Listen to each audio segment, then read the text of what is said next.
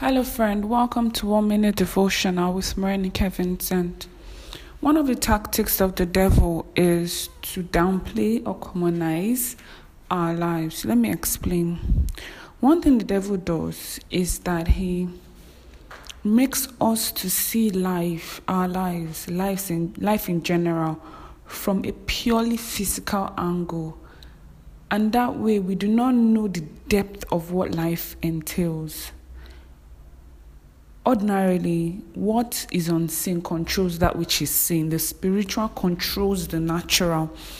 And the natural does not exist in itself. It is controlled by another realm called the spirit realm. But what the devil does is for us to feel comfortable and happy in the physical realm, forgetting that there's a work to be done in the spirit. But yet he attacks from the standpoint of the spirit. I will just say this.